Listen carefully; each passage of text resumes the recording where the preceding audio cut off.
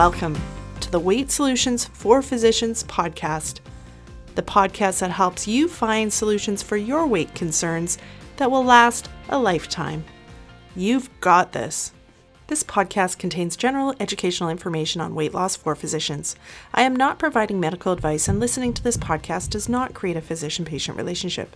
This podcast does not replace the need for consultation with a licensed professional, and no information should be relied upon unless you have obtained specific advice or treatment from myself or another physician. Please review the terms and conditions located at www.weightsolutionsforphysicians.ca before continuing. Welcome to episode 88 of the Weight Solutions for Physicians podcast. I'm your host, Siobhan Key. Thanks for joining me today. I have a super great interview for you today with the very one and only Dr. Vera Tarman, who was the first person I interviewed on this podcast. If you haven't checked out that initial interview, definitely check it out. Dr. Tarman is well known in the area of food addiction. She treats food addiction, and she's the author of the book Food Junkies, which is in its second edition. It's a great book if you feel like you struggle with food addiction to check out.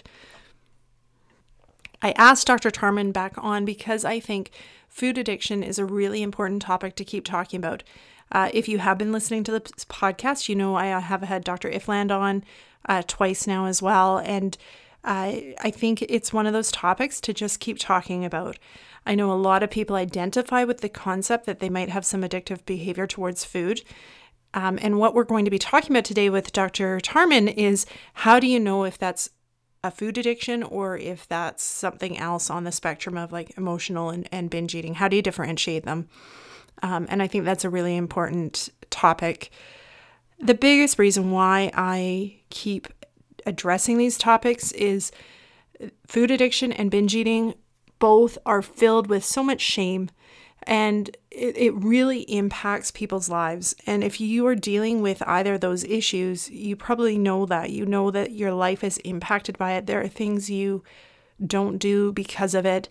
And often thoughts about these can fill your thoughts for a good portion of the day. And so I think it's really important to have good quality discussions where you can learn about it, educate yourself, and help start getting control over these issues. So we'll get to the interview very shortly. But first, I just want to remind you that I will be enrolling another group of my Stress Eating SOS program in the fall. I don't have the exact dates on when enrollment will start. But if you want to be notified as soon as it opens, then head over and get on the wait list. So weightsolutionsforphysicians.ca/SOS so that you're one of the first to be notified. I just wrapped up the last session at the beginning of July with my group, and I loved it. And the people in the group, I think, found it very helpful and really enjoyed the 6-week program that we did. And I heard from lots of them how helpful they found it to be in a group environment. I know for a lot of us, when we struggle with things like stress eating or binge eating, it can feel really uncomfortable to be in a group. It can feel like all the secrets might be exposed that you've held on for so tightly. But it can also be a real relief when you realize you're not alone. Everybody else, or a lot of other people, are dealing with those same secrets. A lot of other highly educated physicians who have everything else together in their life as well are also still trying to figure out how to manage their eating or how to manage their binge eating, or how to deal with a food addiction. So the power in the group is learning from each other and having that communal support, which I really loved in the group that we just finished. So make sure, if you think that would be helpful, that you head over and get on the wait list. The other option, as always, is working with me one-on-one. That is a limited option in that I only have a limited amount of availability for how many one-on-one clients I can have at any time. You're welcome to head on over to weightsolutionsforphysicians.ca, click on the Work With Me tab, and book a one-on-one session to talk about what one-on-one private coaching would look like for you, for your specific issues. All right, guys, let us get into that interview. All right, welcome back to the podcast, Vera. You have the, I think, distinction of number one being the very first interview that I did, and then also the first repeat interview that I can think of. I'm pretty sure Oh, you're the great. first. There you go. All right, we are talking food addiction. And if anybody listening hasn't listened, if you go back to, I think it was maybe episode 4, one of the very first episodes, you can hear Vera talk about the background of food addiction and the science behind it. What we're going to talk about today is more of the practical side of it. And so take it away, Vera. Okay, well, thank you very much. I really appreciate getting a chance to speak again. So just for people, in case they didn't listen or don't remember, I'm a physician that works at Renaissance, which is a drug and alcohol treatment center in Toronto. And because of my work in addictions, I was able to really flex my interest in the addiction of food at Renaissance because I saw it all over, and also just by virtue of being an addiction, I see it everywhere now. I mean, it's, it's the glasses that I wear, so I notice it everywhere. And in the first part of the podcast, I talked about the science of food addiction. What is the basis of what we understand with food addiction? Does it exist? And usually when we talk, excuse me, about food addiction, we're talking sugar addiction and flour addiction, not all foods. Although that becomes an issue, and that's part of what I want to talk about today. But initially, it's always, no, not all foods. It's sugar and it's flour. And there's a lot of research now that points to that, implicates sugar. Not necessarily, we don't have a lot of clinical data yet. We have a lot of sort of rat data and sort of experimental science data that shows that sugar is addictive. And then a lot of clinical work that shows that it is addictive in the sort of practical, in our work population. But that transition from experimental research into clinical, the clinical world is where we are right now. We're still struggling with how to diagnose food addiction. So it's very hard until we do that to actually study the manifestation of it. So what I'm going to talk about today, or I'd like to propose to talk about, is the clinical syndrome as I observe it in my work, and with people that I deal with. What does it look like? What does it feel like? What do we do about it? Not so much the science, because as I said, I'm kind of talking ahead of the game because we're not quite there yet. So I really want people to understand that. So the first thing that's really important is, how do we diagnose it? How do I know if I have food addiction? Because, we could talk about eating disorders, food disorders, eating disorders of eating, because this eating disorder has its own specific diagnosis. What are the various disorders of eating? I know I have a disorder of eating, but where does it belong? And when I talk about food addiction and the people in my area that treat food addiction, we have specific guidelines that we use. We follow the DSM-5 for addiction, and just plug in food instead of something else. There is an actual tool called the Yale Food Addiction Inventory that's based on the DSM-4, and it's actually been updated so that there's a DSM-5 version as well. But that's just a tool capturing those very criteria for substance abuse. It's just one of a number of tools. It's the one that I would recommend that you use if you want to do any kind of study or comparison, because it's the one that we use. It's the closest to being peer approved, peer stamp approval, with research. But it's not the greatest tool to use with patients because the language is a little bit scientific. I want to say archaic or clumsy, like often scientific language is. So it's not the best. I actually like using the DSM-5 criteria instead, knowing that both of them are coming from the same place.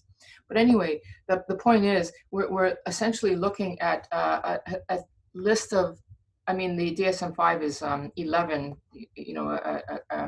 a span of 11 criteria, but I kind of break it down into 4 or 5. areas or categories. And if you fulfill all of those areas and categories, then we're going to say that you have a likelihood of a food addiction, like you score high on that scale. Mhm. But and I can talk a little bit about what those criteria are. But I do want to say they look an awful lot like binge eating disorder. So I want to get back to that point too. Yeah, which that'll be interesting because the way I Yeah, kind of think of like binge eating and food addiction is there's yeah, similarities and they're on a similar spectrum. they are. Yes. And there's probably overlap too. Oh my God, yes. So overlap in the actual condition and then certainly in the appearance of it, it makes it very difficult to get past that stage in research. But yeah. so the criteria, the general criteria is we're always looking for, does the person have a craving for something, which then ultimately as the condition progresses becomes an obsession. So, you're Mhm. thinking about it even when you're doing other things. It's sort of I a think that's a really good way of describing it because some people, when we talk about this, are like, okay, but I crave food. Does that mean I'm addicted to the food? But that yeah. obsessive quality where your brain won't let it go. It won't let it go, and it interferes with other thinking so that Yeah. you can be thinking about something else, but it's always there kind of in the background, getting louder and then quieter, whatever is happening. Yeah. So that craving slash ultimately obsession would be like a major piece of information. And then the second one would be, are you able to control your use? Because, the whole idea is, yes, I know I have a problem, but I can manage it. Not that I have a problem. I know I like sugar, but I can manage it, or I can, just have a few. And what ends up happening with any addiction is you always think you can, but you can't. Like you Hmm. may be able to initially control the amount, but it's usually more than you intended, and you're using it for longer than you intended. So there's that kind of slippery quality where it's getting out of your control. Now, how do you different? Because that's one of the criteria I find harder in that can apply to so many people. Yeah. Well, Almost anybody who's tried to lose weight, right? Like there's times where you think you're going to have one chip, say, and then the yes. bag's gone. Yeah. Um, and is it that there's just so many people that have the addictive behavior towards food, or is it more like I guess these overlap more that certain foods have that addictive Well, kind of they, control over our brain? They, Like, they do because the food industry has made it so. yeah. That's why we have this scale, the food addiction inventory, and also the DSM-5 and 4 have this sort of scale. So one or two of those things won't really be enough, or we could say mild. Like I think that if we're eating 20th century food or 21st century food, we're all of us budding food addicts because the food industry is doing that to us in the same way as if we were all smoking cigarettes, we'd be on some level of the nicotine dependency spectrum from either just having a few to whatever. Um, Hmm. so there's that piece. You can't control it, and then there's the piece where is it causing impairment? Is it causing damage? To social roles. I don't want to go out because I'd rather be at home with my tub of Haagen-Dazs and Netflix.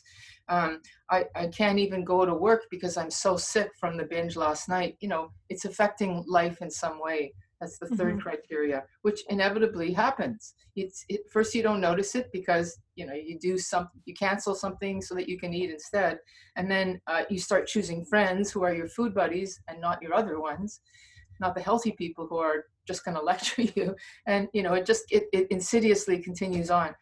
And then the next criteria would be you actually can't stop. You keep trying to stop and you can't, or you might last, but then it doesn't carry on. The stopping doesn't continue on. So that's sort of the fourth criteria. And I guess the fifth one is like any other addiction, there is a level of denial. It's not the problem is getting bigger and bigger, but we continually, almost as a cognitive bias, try to diminish the effects, the danger, the damage. Yes, I know I have a problem with sugar, but I'll stop tomorrow. It's not that much of a problem. I just have to use my willpower, something like that. The Hmm. recognition that I I have a problem. I've got diabetes. My weight is out of control, and I really can't do anything about this. Is usually later on in the game. So all of those criteria are what we look for with our various questions. And now to get to the crux of the matter, it looks an awful lot like an eating disorder, like a binge eating disorder. And the DSM-5 committees, when they were meeting, whenever that was, 10 years ago or whenever it was, and the DSM-5 did actually approve of binge eating disorder at that time. They did not approve of food addiction, although those advocates were on the floors too. But we could not distinguish the difference because it looks so much the same. And even to this day, I know that I'm aware of some of my colleagues who are now getting together because there's going to be a DSM-5R or a DSM-6, I'm not sure which, but there's going to be some kind of revision coming up. And we're still stuck with the same question. How are we going to prove that this is a different animal than binge eating disorder? And the only thing that we can come up with is that if a person has an eating disorder, that's understood to be a psychological dilemma, like you're using food to comfort other distress, previous trauma, need to control because you can't control life out there in the world. You're using food in some way that if you could resolve that psychic trauma, then the food would be fine. And with food addiction, we say, no, it doesn't matter you can be happy, sad, glad, mad, doesn't matter. You're still going to eat and be obsessed, and you're obsessed whether you're happy or you're sad. It's the actual ingredient that triggers what we call the phenomena of craving, the dopamine surge. The dopamine hypersensitivity is what I like to say. So it's an actual physiological phenomena. How do you know that? It's unfortunately not at the get-go because everything looks the same. It's the treatment, it's the aftermath.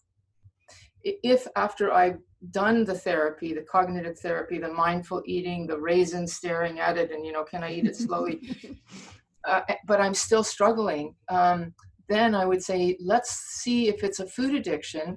And so now we're going to try an entirely different program, which is all of those things are good, but they're not going to stop the eating. We have to identify the trigger, remove it, and then wait for the craving to settle.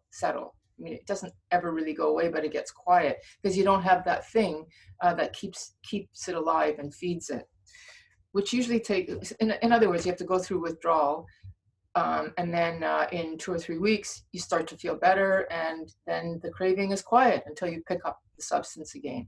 And if you can identify with that, yes, I was good, but the moment I had a little bit, I wanted it again, then we would say, that's a sure sign, not of a binge eating, but something physiological has just happened. You put the oil on the fire, you've done something, which we say you've ignited the phenomena of craving. You've ignited the dopamine phase, and that's suggestive of food addiction. So that's really, that approach of defining the two, because I've struggled with that too. Okay, which is it, and does it matter which one it is? Good question. That's a good approach, is that all the underlying work helps binge eating and those patterns, but it doesn't help the physiological addiction craving. Exactly. Yeah. And so it doesn't matter initially because you're trying to figure it out, but then ultimately it really matters because with the binge eating platform of therapy, it's always fix the problem and then go back to normal eating, which means eating the trigger foods, but in moderation. And of course, with food addiction, that will just start the whole thing up again. So that's where it becomes really important to make that diagnosis, but you have to be patient. In the addiction world, we say, you have to go out and do your research. In other words, the alcoholic who says, but I can still drink, okay, go out and try, and then come back when you know you can't. And similarly here, it's unfortunately, we don't yet have a tool to capture that initially. Yeah. But there's a lot of suggestions. Do you have a history of addiction elsewhere? Family history? Do you have a history of diets where you've done the abstinence and then felt great, and then picked up a little bit because you were doing well, and then you went right back again? I mean, you probably have proof already in your history. Yeah, and I think that one resonates a lot with people when I talk to them about food addiction, right? Like that feeling of it just took a little bit and it was right back. Yeah. And it's similar with smoking too, right? The same thing. The first cigarette. That's right. Years after you quit can just trigger it all again. it can just trigger it all again. And then what happens then is, and here's in a way where we can say this is a chronic progressive illness, is it seems to be worse. It's there, and all of a sudden now, I was smoking a pack a day, and now I'm smoking a pack and a half a day. How did that happen? Mhm. Why didn't I start? And it took me years to get to that pack a day. Why didn't it take me years to get back to that again? You're back to your pack a day right away, or you're back to the binge. Maybe not immediately, but within a month, for Mhm. sure. And we see that with all sorts of addiction. It may slowly build up, but then all of a sudden it's right back, and that's when we see people in treatment again. Um, and I think that that's just an indication. Addiction is such any kind of addiction. It's such a complex phenomena of physiological, like I've been talking about, um, uh, behavioral, operational conditioning type thing. When I feel distress and I use something, I feel better. I mean, that learning is under. We don't forget that learning. That's heavy. That's because we're experiencing something that is so out of the norm. I mean, there's nowhere in nature that crack is mimicked. Nowhere. There's nowhere in nature that sugar is mimicked. We Mhm. normalize it so much, but it's actually not normal. Not refined sugar in the way that we eat it now. And that kind of memory we don't forget that. So it's very easy to pick it up again. I like to use the term kindling. It's like once a person has had a seizure, there's been a kindling process, and it's pretty not that it you become more likely to have another seizure. And I think that we can use the same kind of analogy with addiction of any kind. Once you've been introduced to a substance, even when it's quiet, you reintroduce it and you're more likely to get it. And I think each time you relapse, that just builds and builds and builds. Maybe Right. we could call that learned helplessness in the language of operational conditioning. I don't know, but there's many ways to understand addiction. You know, Yeah. it's so complex. And that's interesting. So, from a practical standpoint, if Yes. somebody's listening and thinking, wait, that's me, I recognize things Yeah. in what you're saying, what should they do? What would be their Well, next steps? I would say that one thing is if we take the understanding of addiction, now we're suddenly given a whole bunch of tools that we weren't before, like with binge eating or just normal eating gone awry. And so the first thing will be, well, this is an addiction, and uh, so there's a phenomenon of cravings. I've taken a substance and I've opened it up, and when I put it down, first of all, this is the reason why abstinence is so important. So practically speaking, the first thing that's really important is to define what are the trigger foods that need to be called abstinent. So refined sugar, for sure, most likely flour, because that's a refined carb. That's now a super simple carb, almost sugar. And then, uh, so that's the first thing. What are the triggers? And then now I have to abstain from them because I'm using the addiction platform, and that's what that says. And then secondly, we know that every time a person relapses, it comes back right away and often worse. So I don't want to relapse. This is, Hmm. I'm going to go through withdrawal, which is that 2 or 3 weeks.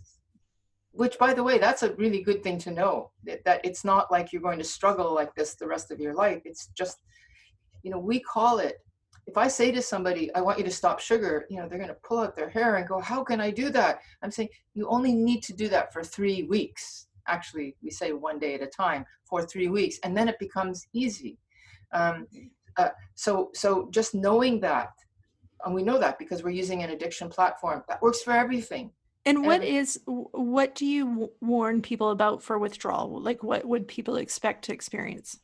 well, they would number one expect to experience cravings, wanting it, and it's going to be at their weakest times. Just think of any other addiction, which is often in the nights, in the Hmm. evening. When did they use the food to comfort themselves? And you could say it was comfort eating, but it could have been that that person was going into withdrawal then, and so it was just self-medicating them. And that in 2 or 3 weeks they won't need that anymore because they won't need to self-medicate because they won't be going in withdrawal. But so insomnia, agitation, um, a real sense of panic, like how will I live without my crutch, my friend, my thing that's going to get me through the night. Um, so a lot of anxiety. Um, some people will say, I'm feeling deprived. And, you know, people who don't believe in the food addiction model will say, you're just going to make the person deprived and then they're going to eat even more. And I say to that, yes, because that's part of the PAWS, post-acute withdrawal syndrome. And if they get past that, then they won't actually feel deprived anymore. Most people who have gotten over that hump don't feel deprived anymore. So having the addiction framework will tell you that. So that's the first thing. I have to abstain, and hard as it is, that PAWS, post-acute withdrawal, which actually might even be not just the insomnia, and it might even be like if you've had a major binge the night before, diarrhea, stomach cramps, that sort of thing. Mm-hmm. It can be physical as well as mental. Shaky too would be a physical thing too, coming on. Headaches. Yes, and so then that passes in a few weeks. Yeah. And then a quiet happens, and I see this happening a lot. People get really good, and if they didn't pick up again, that would be the end of the story. But the picking up again is the next piece. So number two practical thing is the addictive platform will tell you we have an addictive mind that will make us think it's okay to pick up this food again. This is that denial piece. Let's talk about why, like in what ways are that addictive part of your brain makes you think it's okay? Because they're sneaky. Yeah, we call it stinking thinking. In the addiction world, we say that it's cunning, baffling, and powerful. And part of it is because that part of the brain, that's in the limbic system, which is our emotional motivational center, right? Dopamine is our motivator, and it has been hijacked. So if you think about it, my most motivated part of me has been hijacked by a drug or sugar. And so I'm now dealing with me, Vera, the most cunning and motivated, because I'm hijacked by sugar, and I'm dealing with myself, my own thinking process, which has been taken over to pick up this substance. So it's kind of like this inner monster that's taken over, and it's using me to talk myself into using again. It's because it's taken over my dopamine motivational system. So it's if you start getting thoughts, and in the addiction counseling that we do, it's things like, what are the lies that you tell yourself? Like, you start to identify them, in the same way as you do anxiety management or anger management. What are my angry thoughts? What are my frightening thoughts? So that you can learn to identify them and basically not listen to them. We want to learn, what are the lies? So as a doctor, I might say, don't be silly, sugar is not addictive, or I can't be different than other people and stand out. I mean, you'll come up with something. I think that normalness one is a big one. Like, I should be able to eat what everybody else eats. Yes. Which is, the sugar industry very cleverly has normalized the food that we're eating today. And not only that, but the way that we eat it, all the time. With every meal, we have some sort of sweet and all that sort of thing. It's completely not. You think about a different time period, 100 years ago, that would have been just not normal at all, but we've normalized that. So yeah, that's those kinds of thoughts would be that. So, tools, practical things, recognize that there is a post-acute withdrawal and it does pass. Recognize that you're going to have lies that you tell yourself, right? And then, the third thing I guess I would say is, if you slip, I can't really explain except in the context of neurons that fire together, wire together, and in the context of learned helplessness. But each time you relapse, it seems to get harder to get on the wagon and clean up again. This is with everything that we see. It's doable. Like, people who have quit smoking 10 times finally do it. But the ones who quit the first time, usually you either do it or you have to do it on multiple times. Try to give yourself a break and go with the first time and just believe it, is what I would say, because it does seem to get harder all the time. Um, So what should people do when, if they're trying to just do it and just not have that relapse, not have that first bite, yeah, when all that thinking comes up, when the lies come up, what should they yeah. do about it? Well, in the addiction world, we really really emphasize the fact that you can't do this alone, because what you're doing alone is using that part of you that's not motivated, the frontal lobe, your cognitive capacities, which get hijacked by something that at that particular moment in time is stronger than you. So just like I'm not going to tell a person who's having a panic attack, get over it, stop. I'm instead going to give them tools like, here's how you ground yourself, um, um, which is essentially the tools that we do. So when I'm having this, don't just say, I've just got to stop. Whatever it is that's going to ground you. It might be to call somebody, I don't know. There's lots of things that people do a meditation. I like the idea of calling people and just saying, I'm having a really hard time. You don't have to be on the phone all night. It's like a panic attack. It lasts about 20 minutes, once you're settled, everything comes back and your willpower is back and you're good. But when you're hooked at that moment, probably about it's like a panic attack. It's about 20-minute craving attack, and you have to ride through it somehow. And expecting yourself to do it is very difficult. If you have the concept of a higher power, something else that you can believe in to kind of detract you and get strength from, that's good too. Just something, but not willpower. I mean, this is where I think that people who say you just got to stop don't really understand the power of addiction. You're doing a podcast now to help people. This is essentially, where is that coming from? But an intuitive knowing that we have to be there for each other when we're suffering in this way. So, as a physician, knowing that this exists is a way of knowing there's support out there. You may not pick up the phone and talk to the person right away, but there's something that you're getting. It's like almost like a surrender to help outside of myself, because I can't do it myself. Yeah. You just constantly say that with addiction, you can't.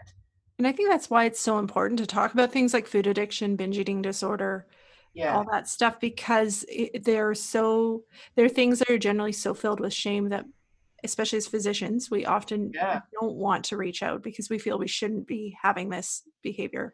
yeah. The more we talk about it and the more we make it normal that actually lots of physicians struggle with these things, Yes, the yes. easier it is then to get help that you might need. Yes, and then the more help you get and truly absorb, the stronger you become. Mm-hmm. Like you really do get better, and it's not because you are getting better, but because you're relying on maybe more lateral, as opposed to my willpower, but more of a lateral. I'm getting the help here, and it's that you're at the weakest link when you're relying on your willpower, frontal lobe, but now you're getting help elsewhere, and that strengthens that weak link. But it means admitting that I, as a female physician, am at times not independent, and no matter how smart I am, I can't beat this because it's got nothing to do with intelligence. And so there's a little bit of ego bruising, which we call in the addiction world surrender, right sizing the ego. Like, we don't have a problem with that concept, but doctors don't like that. So Yeah, that's your that's a job. good That's point. your job. Yeah, like we feel we should be able to, like we should have the knowledge, even though I would Yeah. like to point out our classic medical school hasn't actually given us knowledge other than, No. like, I'm sure some programs are shifting now, but really most of us were taught just eat less, exercise more, and you'll be fine, Yes. which we know actually doesn't work. Yes. Um, Yeah. Well, and yet, as physicians, we think that that should have worked for us. right. And I want to say that the other thing that I wanted to say, maybe this is the fourth point, is that it is a progressive condition, and that philosophy of eat less and exercise more may well have worked early stages, but after a certain point, it no longer works, because it's like with the alcoholic doesn't become an alcoholic right away. It's over time of drinking a little bit too much and a little too often and a little bit too many times during stress, and it develops. And so they might have been able to control their drinking when they were in their teens, but they can't anymore, or 20s. But at the age of 55, no. And similarly with smoking and any other drug, including food. The diet may well have worked when you were 16 or 18, but now hormonally things have changed. We know that insulin and all of that can drive hunger in and of itself outside of this whole addiction piece. And that's working against you in a way that it didn't when you were younger.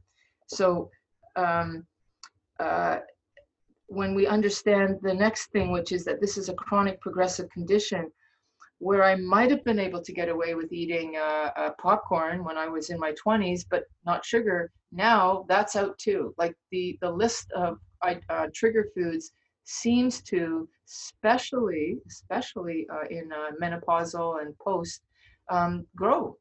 Seems to grow, and that's an interesting phenomena in and of itself. It's probably psychological as well, like in terms of operant conditioning and ways that you've um, used foods. I mean, initially, I said that it's the physiological, I put the food in and it drives the craving. At a certain point, even a person can eat carrots too much. They can start just the actual eating disorder piece becomes intermingled, so that even eating healthy food, but too much can be a problem. So that a food addiction where it may have started as sugar in early stages and flour, then over time becomes amounts of food, behaviors around food, and then to the point where it's very muddled, and then it's really hard to tell the difference between eating disorder. There's some research that's been suggested. It's all speculative though. Um, Carolyn Davis at York University did some work. She's still doing some work, but her publications were a few years ago, saying that maybe eating disorders and binge eating is the first phase, which then over time develops into food addiction. So it could actually be part of the same continuum. Yeah, which is interesting. Yeah. And what we were just talking about fits with this. You often hear people who are eating lower carb and things feel really good, and then they notice that there's certain low carb foods that they have to be careful with, like nuts and cheese would be your classic ones. But that kind of the craving and obsession and difficulty to control can kind of transfer to what you would normally not think of as a processed food.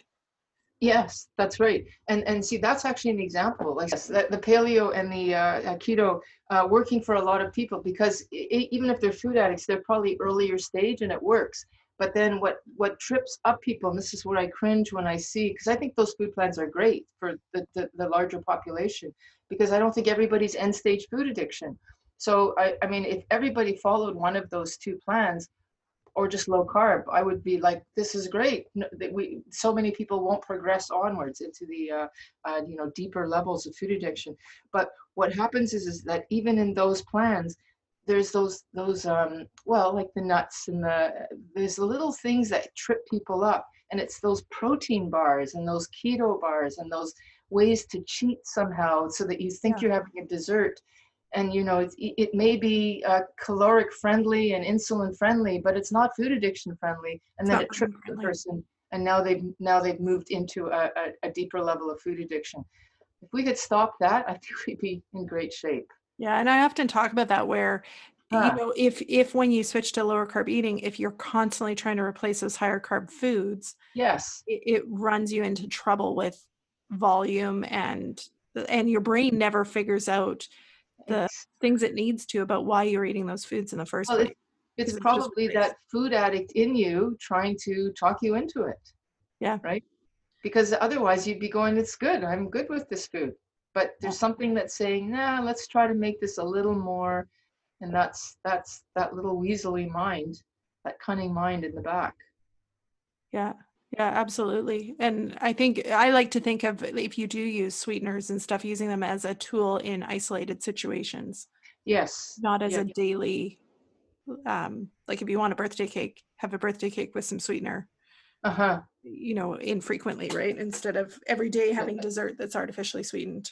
And then if you recognize that that's starting to happen, that's a trigger. And another thing that we use in terms of practicalities. Now, here's where we're getting into a deeper level of food addiction.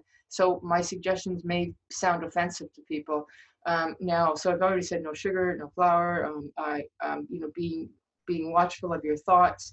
If you find that your thoughts are becoming intrusive, even though you're eating well, the next step in the food addiction platform would be you got to be talking to somebody about your food, not how I feel about it, but this is what I'm going to eat today, and this is what I think about today. It's like a food coach, a food buddy. In the addiction world, we actually, you know, in the 12-step program, we call it a sponsor.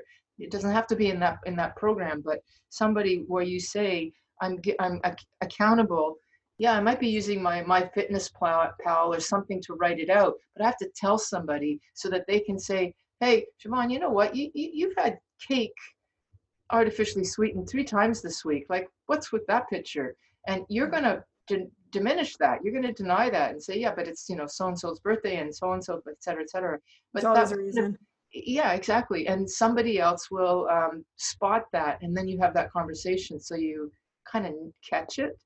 So the next stage would be you start talking about your food, which is highly offensive to people. I find even my food, I do that actually. I do tell somebody what I eat every day, but it always feels a bit like it's private. It's almost like, this is going to sound crazy, but it's almost like telling somebody what my sexual practice is. I don't want you to know what I eat every day. But something about this nips any secret addictive thinking in the bud, you know? Do you think that not wanting to share what we eat is just part of the same part of that brain? Like, Yeah, I think so. if you keep I it think so. secret, you can Yeah, slip stuff yes, in. I do. I absolutely do. But It's you're part right of, too. Like, food is such an interesting element in that it's from a very young age, like as a toddler, it's sort of the first place we learn we can exert control. yeah, And so we're very sensitive to other people uh, trying to control us yeah, or exerting control over that.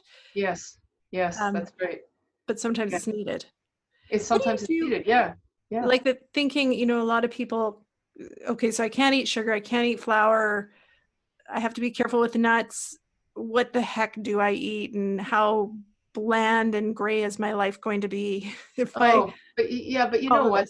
this? That's where I, well, first of all, I want to say that's a real sign of how we've normalized that kind of food. You know, Mm-hmm. cake and muffins as being normal food. But anybody who has stopped that stuff over a period of time, like, you have to get through that hump, that 3 week, 4 week thing, and you know, probably it's more like a few months before you really enjoy real food again. So you know, eating Brussels sprouts and cauliflower is not bland in the least once you've got that taste bud retrained back to normal. And I would defy anybody who's in the keto movement and following it the way that it's supposed to say, are you enjoying you're not enjoying your food. Or I'm not sure if I'm saying this right, but they would say, of course I'm enjoying my food. I love my food. And if it's bland, it would be, my guess is that you're probably avoiding fats, and just you're cutting out sugar and now you're avoiding fats because fats make things very tasty. Or you may still be having something that's hijacking the sugar pathway, which could be sweetener. Interesting, yeah. And I like to think, like definitely I was one of those people when I first got told maybe you should cut out bread, and I was like, "Oh, sorry, what? Yeah, yes, I know. How does that work? I don't Yeah, understand." Uh, yeah, and but now, like when I think of the vast majority of bread, it's actually the bland food. So is pasta. uh, Like, pasta, I'd have no interest in eating pasta because it just seems so bland compared to the foods that yeah, I eat. Sugar, however, I think that, like, just I think because of what sugar is and what it does to our brains, yeah. my brain hasn't gotten to the point where it's bland. Uh-huh, uh-huh. Well, But the sugar isn't bland, but yeah, if you remove it, it will then unblandize everything else. It totally. it makes things bland. Yeah. What's interesting? Like when I was earlier on in lower carb, I was eating like a salad made with raw cabbage. I'm like, this cabbage is sweet. Ah, Like I never would have thought cabbage is a sweet, but it actually truly is a sweet vegetable. wow. But I think when Yeah, you're eating sugar on on a regular basis, yeah, you don't have the capacity because it's just, can't taste that because it's so different exactly. from full out sugar. Yes, exactly. Yeah. Uh, And let me just finish with one more thing Mhm. about the practicality, the world of how to live and with this is that if a person is really end stage, now this is potentially also going to sound really offensive, but not only do you necessarily have to speak to somebody, but some people will even go as far as to weigh their food and measure their food, because you mentioned it yourself, you might be eating too much of good foods, and if you want to say, look, I do want to be able to eat some nuts once in a while, but I'll have a contained amount. It's actually measured as, I don't know, a few teaspoons or something like that. Um, that that uh, that helps too, and that a person may have to get to that point, so that they may say, why would I do something like that? Because that really shows I have no control. But the point is once you've done that, then your mind is free to not have to make that decision at Yeah. all. You're not, you just do it and that's it, and I'm now thinking about something else. Yeah, that Like power of here's the books that pre-planning. yes, exactly, the pre-planning. Yeah, Yeah. that's a good way I to think put it. that's really important, regardless if you think you have food addiction or not. Hmm. Planning your food actually makes the rest of the following days simpler because you don't have to think all that stuff, like how much and what and Exactly. in that moment. Through all those dangerous times of when you're a little bit extra hungry Yeah. or upset, or yeah, exactly. Yeah, tired at the end of the day. Yeah. Any other last minute tips that you'd want to pass on? Um, let me see. I really wanted to just talk about the actual living with it and how to deal with it.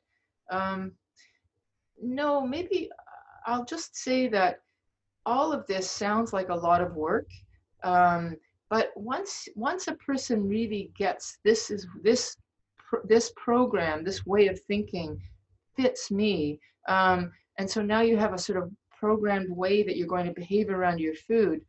Once you get over that, the next major piece is going to be how to deal with it socially. Like, how are you going to present yourself and eat the way you want to eat, out in there in the world, which is you're not going to look normal to them.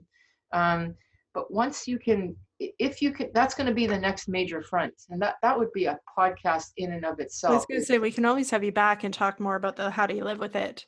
Yeah, how do you live with it with other people? Oh my Yeah. gosh, because it's a big trigger.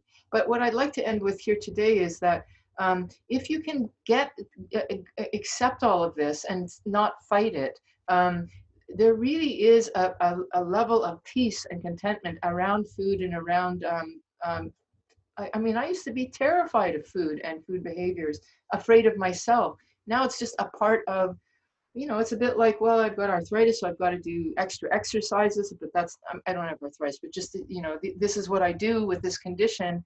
And then the rest of my life is, free of that condition. And that's the same here. So it's not like living a life of deprivation and extra hard work. We have to prepare your food all the time on Saturday and Sunday. It's actually like, it's just part of the day. And, we walk free of the addiction manifestation. It's still there, but it's dormant. It can be dormant, and you can actually enjoy and love your food and move on with the rest of your life.